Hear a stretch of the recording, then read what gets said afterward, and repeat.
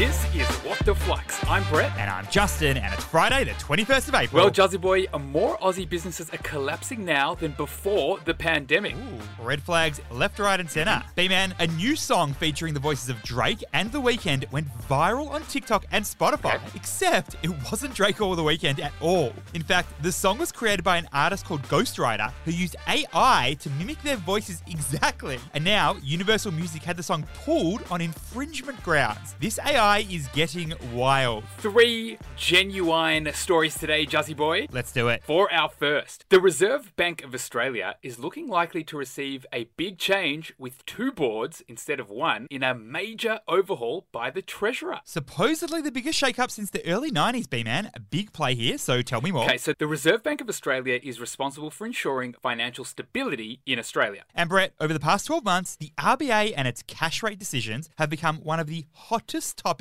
every single first Tuesday of the month. But over the past 12 months, it's only been up. So in July 2022, Treasurer Jim Chalmers began an independent review of the central bank. The plan was to look at all things RBA related. Think inflation targets, communication about interest rates, board structure, and even culture. Are we having enough team days? How's the Christmas party shaping up for this year? Now, Brett, following this review, the Treasurer has made a recommendation, not about the Christmas party, but to separate the Monetary Policy Board from the Governance Board. Which would oversee the central bank's operations. Think HR, think finance, think risk management. So what is the key learning here? For such significant decisions, it's important that too much power is not in too few hands. While the RBA board is currently 9 members, much of the current authority sits with the governor of the RBA. And Juzzy boy, we know that setting and raising interest rates has enormous implications on the Australian public and the Australian economy. For example, B-Man, the average $600,000 home loan has increased by nearly $15,000 per annum over the past 12 months. So this new dual board model will basically allow RBA board members to either have roles in the operations of the central bank or have a role setting the interest rate. And Juzzy boy, it would also bring Australia in line with other central banks around the world, like the Bank of Canada or the Bank of England. For our second story, Silk Laser, the skin and laser clinics, is in talks with Wesfarmers API for a $169 million takeover bid. My skin, Juzzy boy, is a temple. Tell me more.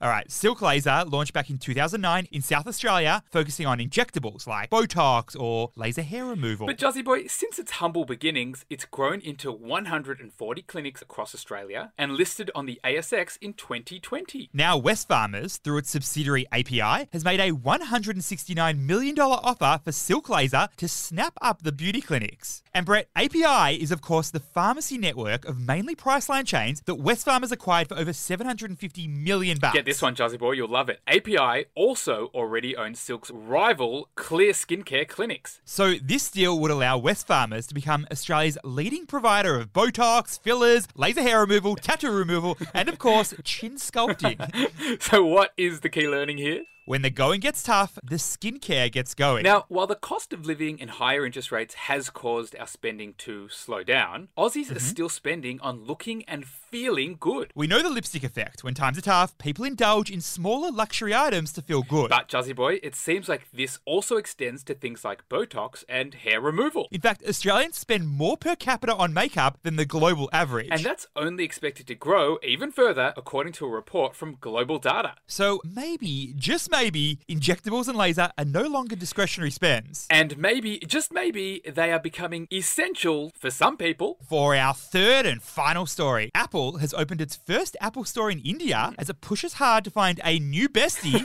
and push production away from China. This could be the early signs of a massive breakup between Apple and China, Juzzy boy. So what's the story? All right, B-Man, we know Apple's become the favourite smartphone of hundreds of millions in the Western world over the past 20 years. In the US alone, just under 50% of smartphones are Apple. In Australia, more than 55% of smartphones are Apple. Compare that to India, Juzzy boy, where only 4% of the nearly 700 million smartphone user population is rocking an Apple device. But now, Brett, Apple has opened its first Apple store in India. And the CEO of Apple, Tim Cook, he's expected to meet with the Indian Prime Minister as a celebration. High fives all around. This is all part of Apple's focus on India's growing middle class. But India also appealing to Apple as a manufacturing manufacturing hub. In comparison to China, where Apple wants to reduce its dependence. So what's the key learning here? Diversification of revenue streams is important, so is diversification of manufacturers. You see, over the past 22 years, Apple has built an enormous dependence on Chinese manufacturers to produce its phones, its computers, and its other devices as well. But Brett, with uncertainty over the US's relations with China and Taiwan too, Apple is looking for other countries to become besties with. Enter India, enormous workforce, fast-growing economy, and large government incentives for manufacturers. Apple assembled more than $7 billion worth